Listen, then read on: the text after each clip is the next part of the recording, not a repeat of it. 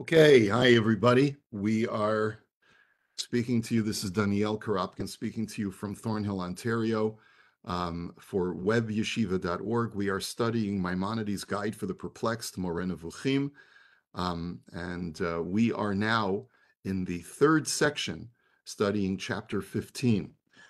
Let's get our bearings. Let's see where we are. We are in the middle of a discussion of the Rambam talking about divine providence, about the fact that God is omniscient and omnipotent and is guiding mankind and is in control of the entire system of creation. And yet, for some reason, God allows for the existence of evil and of flaw and of defect and of corruption to exist in his flawless creation. So this seems to be somewhat of a problem, a philosophical dilemma for the Rambam. And the paragraphs that have been leading up to here have been discussing how, despite the fact that evil does exist, God keeps this evil to a minimum and limited to the human condition. And the Rambam devoted the last chapters, therefore, to explaining how humanity really comprises a very small component of all of creation, thus minimizing the existence of evil in God's perfect creation.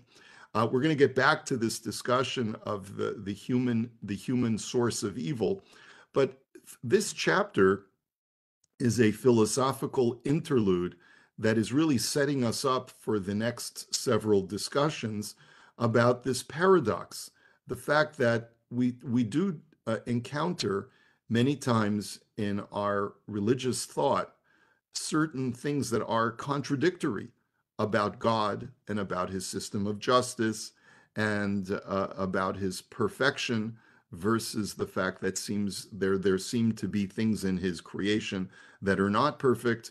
And really I guess what we would call this chapter would be, what is impossible for God?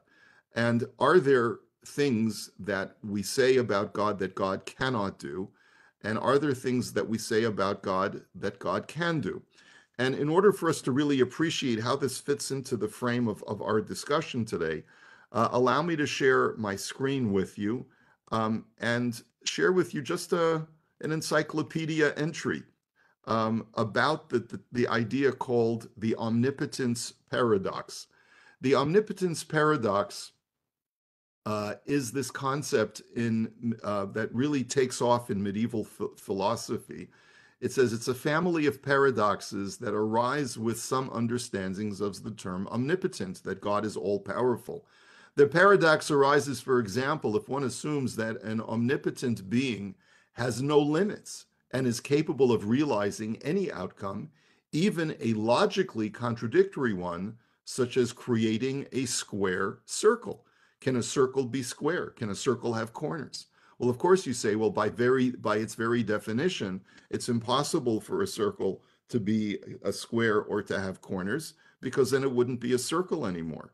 But then you would come back and counter, well, if God is capable of doing anything, then God should be able to create something that is even a logical paradox. And this, of course, leads us through many centuries of conversation, leading to the philosophy of language and sort of attributing artificiality to the human construct of language, which is why we get into these paradoxes which aren't really real. But if we go back to the medieval period, which is what we're studying in the Rambam, he says, the encyclopedia entry says, the omnipotence paradox has medieval origins dating at least to the 10th century, when Sajigon responded to the question of whether God's omnipotence extended to logical absurdities, like can a circle have corners? It was later addressed by Averroes and Thomas Aquinas. Pseudo-Dionysius, the Areopagite, has a predecessor version of the paradox, asking whether it is possible for God to deny himself. The best-known version of the omnipotence paradox is the paradox of the stone, which you've probably heard. Anyone who's studied anything about philosophy knows this question. Could God create a stone so heavy that even he could not lift it?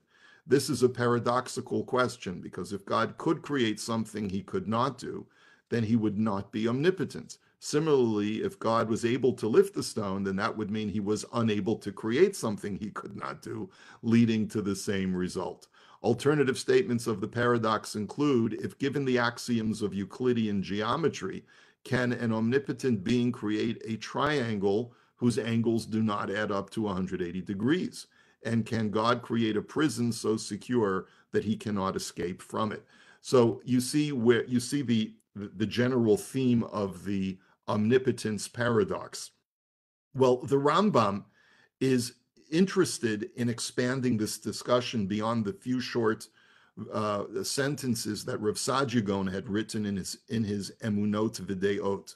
The Rambam really wants to expand on this point, and he's actually addressed this issue before at the end of the first section of the guide, when he was talking about some of the Kalamist ideas. And he's actually revisiting that. Now, why is this important for our discussion now? Well, we're talking about a divine paradox, aren't we? I mean, we're talking about the existence of evil that emanates from a God who is absolute perfection and is the antithesis of evil. How can God, who is all-powerful and all-knowing, allow for the existence of evil if indeed everything that we know about God is that he is the opposite of evil and does not abide evil, and yet God does abide evil? And that really is where we're headed when we start chapter 16, which will be our next discussion next week. But for the time being, this is chapter 15, where we are setting ourselves up for this discussion. And on the one hand, the Rambam wishes to stay faithful to his philosophical forebears, who do not allow for these philosophical contradictions or impossibilities or paradoxes. But at the same time, there seems to be some sort of equivocation in the language of the Rambam in this chapter, that sometimes what seem to be logical impossibilities actually can exist when we're talking about God. And so here is where this is where we're going in this whole discussion in our chapter. So let's look at a brief outline of this chapter. Point number one, it is a given that there are certain logical impossibilities that do not present a contradiction to God's omnipotence. To suggest that they are possible is to go completely against the nature of God. So to suggest, for example, that God could create a prison so secure that he cannot escape from it is a logical impossibility that can never enter into the realm of possibility. Now, I do want to point out that the language of the beginning of the chapter is somewhat confusing and misleading. Like, for example, in the Pines edition on page 459, he opens the chapter by saying, the impossible has a stable nature, one whose stability is constant and is not made by a maker, and it is impossible to change it in any way. So all the Rambam means by that language, and perhaps it might have been translated in a more, let's say, clear way, is to say that there are certain things that are in the realm of impossibility, and they can never change from being impossible to possible. And then, by contrast, the Rambam says, however, there are certain imaginable things, and that word imaginable is key, because we've seen before the Rambam talk about the imagination faculty of the mind using Aristotelian science about the mind. And we know that there's something called the imagination faculty, the part of our mind that is able to take images from memory, things that we've perceived and experienced through sensory perception, and take two images and combine them together to create something that doesn't even exist in the real world. So we know that the imagination faculty, what a person can think of, is capable of conjuring ideas and concepts that cannot and should not exist in the real world. So, for example, you can, thinking about a bird and thinking about a lizard and putting them together in your imagination conjures a flying dragon, which doesn't exist in the real world. So there are certain imaginable things that seem to be logically and physically impossible, Yet there is a dispute among the men of speculation, people who are part of the philosophical realm, as to whether these things are within the realm of possibility. Example, so then the Rambam he keeps flipping backwards and forwards, going back to the philosophical assertion that there are certain logical impossibilities that can never be possible. And then he gives us the other side and talks about, well, on the other hand, there are certain things that, even though they seem to be logically impossible, are within the realm of the possible. So, examples of things that are absolutely impossible, according to all men of speculation, according to all philosophers, are the following several examples: the coming together of contraries at the same instant and at the same place. You cannot have the coexistence of up and down, of cold and hot, exactly at the same time. You cannot have a combination of an infinite number of things at the same time and at the same place. Number two, the transmutation of substances such that the intrinsic essence becomes the attribute or vice versa. Here he's using Aristotelian terminology where we distinguish between something that is essential to the nature of the object and something which is merely just an attribute, let's say a color or the texture of it. You cannot switch the essential nature for the attribute or the attribute for the essential nature. Things don't change so radically just on the fly. Number three, the existence of a corporeal substance without attributes, or what he calls accidents, which means, and this is something that some Kalamists asserted was perhaps possible, but here the Rambam says that no one agrees that this is possible. You cannot have an atom or any kind of material substance that is completely devoid of any attributes. Perhaps that might exist conceptually, but it cannot exist in reality. Another example, the following four examples are impossibilities about God. And this really goes back to the omnipotence paradox. God can't bringing into existence another deity equivalent to himself. There cannot be a second God who is exactly like the God that we know, because by his very definition, God is unitary. And to suggest that God can create a being that is equivalent to himself is a paradox. It's an omnipotence paradox. God cannot annihilate himself. God cannot become corporeal. And finally, God is not subject to any kind of change. Those are things which it seems that there's absolute consensus that none of these aforementioned ideas are within the realm of possibility and can never come into the realm of possibility because they simply don't. It's like saying that red can possibly be blue. In other words, by definition, that which is red and that which is blue is blue. And you can't say that something that is red can be blue, because then you're manipulating language improperly. But it becomes nonsensical. It becomes a verbal absurdity to even suggest these things. But there are things that are disputed, meaning that at first glance they seem logically impossible, but at the same time, the mind can conjure the imagination of such an idea. And therefore, there are people within the philosophical community, especially the Kalamists of the Rambam's time. Some say that certain things are possible and certain things are not possible. So he gives us an example, and he says, it is the idea of an attribute or an accident existing independent of a substance within which it can inhere. So what he really means is, just to give you an example, the attribute of redness. Can redness exist independently of red material objects in our world? So this is a dispute, he says, whether the attribute of color or texture or temperature or weight or volume or anything like that, can those things exist in the abstract without attaching themselves to actual physical objects?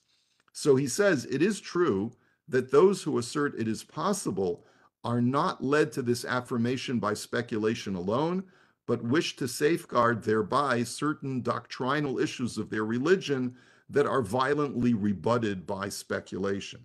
Now here, without going into the details of how this particular idea of an attribute or an accident existing independently of physical substances, how does that present a challenge to a religious idea?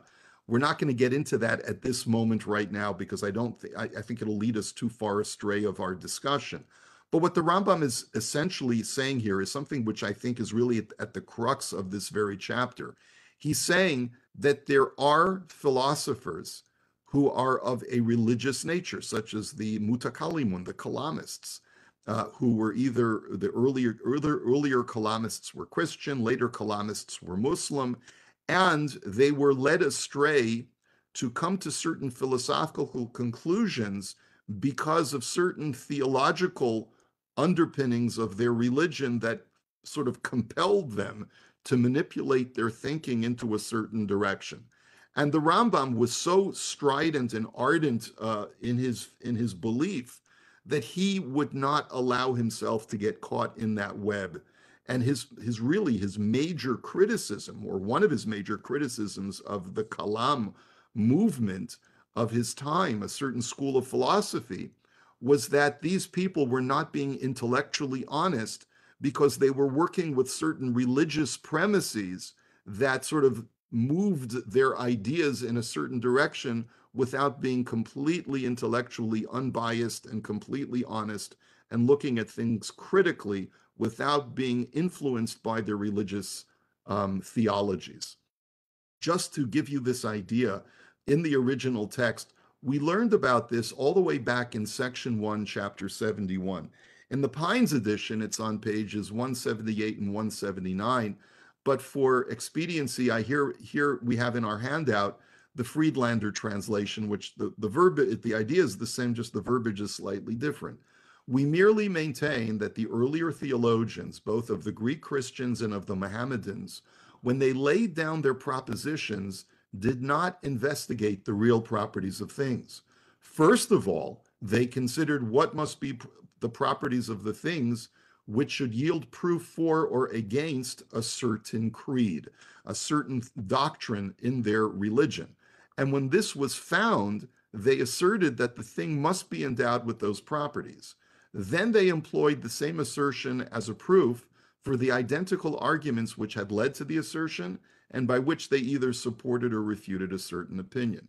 This course was followed by able men who originated this method and adopted it in their writings. They professed to be free from preconceived opinions and to have been led to a stated result by actual research. In other words, even though they were biased and they were led to certain conclusions because of their religious doctrines, they did not reveal that and instead dishonestly professed that they came to certain conclusions based upon speculation, honest and unbiased speculation alone. Therefore, when philosophers of a later date studied the same writings, they did not perceive the true character of the arguments. On the contrary, they found in the ancient works strong proofs and a valuable support for the acceptance or the rejection of certain opinions, and thus thought that, so far as religious principles were concerned, there was no necessity whatever to prove or refute any of their propositions, and that the first Mutakalimun had discussed these subjects with the sole object of defeating certain views of the philosophers and demonstrating the insufficiencies of their proofs. And so therefore, later people who read the earlier writings of these earlier philosophers, not realizing that they were based on certain pre-existent biases to lead them to certain conclusions so that they could be consistent with their religious beliefs, thought mistakenly that these were just straightforward philosophical arguments to counteract, let's say, Aristotle. But it was not. Persons who hold this opinion do not suspect how much they are mistaken. For the first Mutakalimun tried to prove a proposition when it was expedient to demonstrate its truth, and to disprove it when its rejection was desirable. And when it was contrary to the opinion which they wished to uphold, although the contradiction might only become obvious after the application of 100 successive propositions. In this manner, the earlier Mutakalimun effected a radical cure of the malady. And this was where he quoted this quote that we mentioned all the way back in chapter 71 from Themistius. I tell you, however, as a general rule, that Themistius was right in saying that the properties of things cannot adapt themselves to our opinions, but our opinions must adapt to the existing properties. In other words, you cannot make a bullseye and then draw the target around it. You have to draw the target and then shoot a bullseye. In the same way, there were philosophers who were intellectually dishonest, knew that they had to arrive at certain philosophical conclusions, and therefore created arguments to conform to those pre-existing conclusions that were based upon the constraints of their religious doctrines. Okay, the Rambam is basically saying that, getting back to our chapter, that I acknowledge that there were certain Kalamists who argued that there are certain things that are imaginable that one would think would be impossible, but nonetheless they argue that they are within the realm of possibility. And I acknowledge that they do so because of certain religious predispositions that they harbor. And it seems that the Rambam is implying, I will not do the same. And he said that explicitly back in section 1, I will not get caught into that web.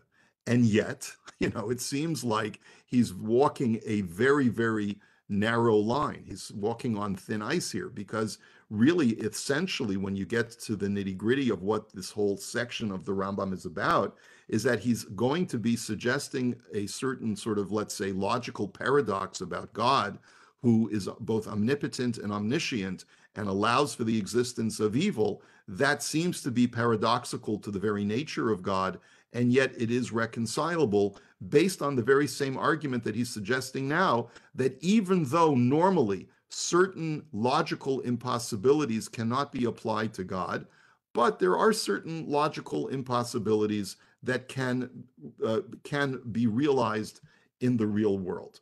So another issue which divides our religious community from the philosophers, and now he's talking about the Jewish community, is the possibility of creation ex nihilo, which for philosophers is a logical impossibility, but for us it is within the realm of the possible. And this is the Rambam going back to what he had discussed during the earlier sections of section 2 of the guide, where he talked about why Aristotle came to the conclusion of an eternal existence, why Judaism still, nonetheless, despite the philosophical arguments that sort of refute the possibility of create God sort of one day waking up, so to speak, and creating a universe, even though that seems from a philosophical standpoint logically impossible, the Rambam had offered many arguments to the contrary, why it was actually possible and perhaps even was more logical than Aristotle's assertion of eternal existence. The philosophers similarly argue that certain mathematical propositions are logically impossible, such as a square whose diagonal is equal to one of the sides, or a corporeal cube surrounded by 4 corners that are equal in size to the cube. In other words, certain mathematical impossibilities. Those the Rambam seems to have no problem with, but you see he keeps swinging back and forth. He goes from things that are absolutely impossible, where we agree with the philosophers, and things which it's not so clear. Maybe yes, maybe no. Only ignorant people, he says, would refute these mathematical impossibilities. So the Rambam says, so I'm left ultimately with the question, where do we draw the line? When, or to use the actual language of the Rambam himself in the text, he says on page 462, on page 460, would that I know whether this gate is open and legal so that everyone can claim and assert with regard to any notion whatever that he conceives, and say that this is possible, where someone else says, no, this is impossible because of the nature of the matter. In other words, or is there something that shuts and blocks this gate so that a man can assert decisively that such and such a thing is impossible because of its nature? What is the dividing line? It's really unclear, the Rambam. He says, I confess, I don't really have clarity on this matter when we must conclude that something is absolutely impossible outside the realm of existence, and when something, despite its illogic, could be realized in the real world because God is omnipotent. When is something so logically impossible that it can never exist according to anyone? And when is something, despite its logic, when does it have the possibility of existing? And he says, if we use our intellect faculty alone, we arrive at one answer, that almost everything that is logically impossible cannot exist. But if we use our imagination faculty to imagine things outside reality, we arrive at the opposite answer. And since the imagination faculty is capable of sort of allowing things that are logically impossible to exist within one's imagination, perhaps those things can be realized. Furthermore, how do we know for certain when when what we are cognizing is from the intellect or the imagination faculty? When you and I think of ideas, how do I even know whether the idea that I am currently conceiving is coming from my intellect and therefore is within the realm of possibility, or when it's coming from the imagination and therefore is outside the realm of possibility? Furthermore, what is it in the mind that divides between the intellectual and imaginative faculties? Is it the intellect itself, or is it something outside the intellect? And the Rambam is really sort of throwing up a whole series of questions to allow for that murkiness to sort of cloud the water, so to speak, in order to be able to allow some reconcilability for the existence of evil and the perfection of God in all of his omnipotence and omniscience. And the conclusion, therefore, is some things are simply impossible and their existence cannot be admitted. So, for example, you can never have a circle that has corners. God can never create a stone that is too heavy for him to lift. But there is disagreement on a group of concepts which some say are impossible and some say are possible. So we readily admit that even though philosophically it's illogical to suggest that an unchanging God would one day decide to create a change in all of reality, because that seems to be a paradox to God's immutability, his unchanging nature. Why would he all of a sudden one day decide to create? And yet we believe it. It's an assertion from the Torah. And as the Rambam had argued throughout many chapters in section 2 of the guide, even though it presents itself as illogical, there are also many inconsistencies and flaws of logic to suggest what Aristotle had argued, that the world has eternally existed. And so this whole chapter is introductory in attempting to reconcile how God is omniscient and omnipotent and yet allows evil to exist in the world. So it's a relatively short chapter. I don't think that we need to dwell on this idea any further, but what I do find, I think what is especially salient and to me fascinating about this particular chapter is, number one, the equivocation that the Rambam demonstrates in really sort of throwing up his hands and saying, listen, we're never going to get absolute clarity on this issue as to what things which seem to be logically impossible or paradoxical to God can exist, and what things simply cannot exist.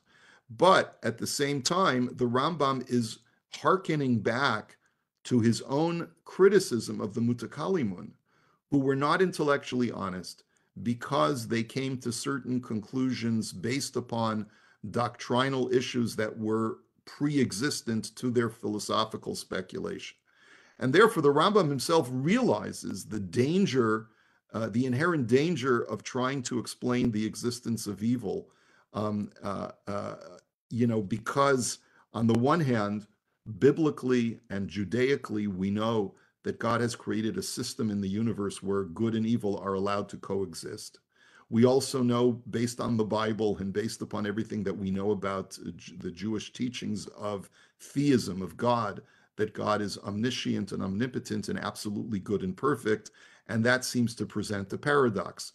But at the same time, the Rambam is really sort of arguing in this chapter, my conclusion that God can allow for the existence of evil, which we'll discuss in the next chapter, is not due to a lack of his knowledge, etc., but rather, which we'll learn about in the next chapter, he is saying, I am not coming to this conclusion in the same intellectually dishonest way as the Mutakalimun, which I think is a really, really interesting way of the Rambam sort of trying to protect himself from his critics, from his detractors, who would say that the Rambam is using the same intellectually dishonest methodology of those mutakalimun against whom he was so critical. So it's an interesting sort of quandary that the Rambam finds himself in. But this is where we'll leave it for today, and hopefully we'll be able now to explore chapter 16 with this background with a little bit more interest and fascination. I hope you have a great week, and we'll see you in the Yirtzeh Hashem next time for chapter 16. Take care now.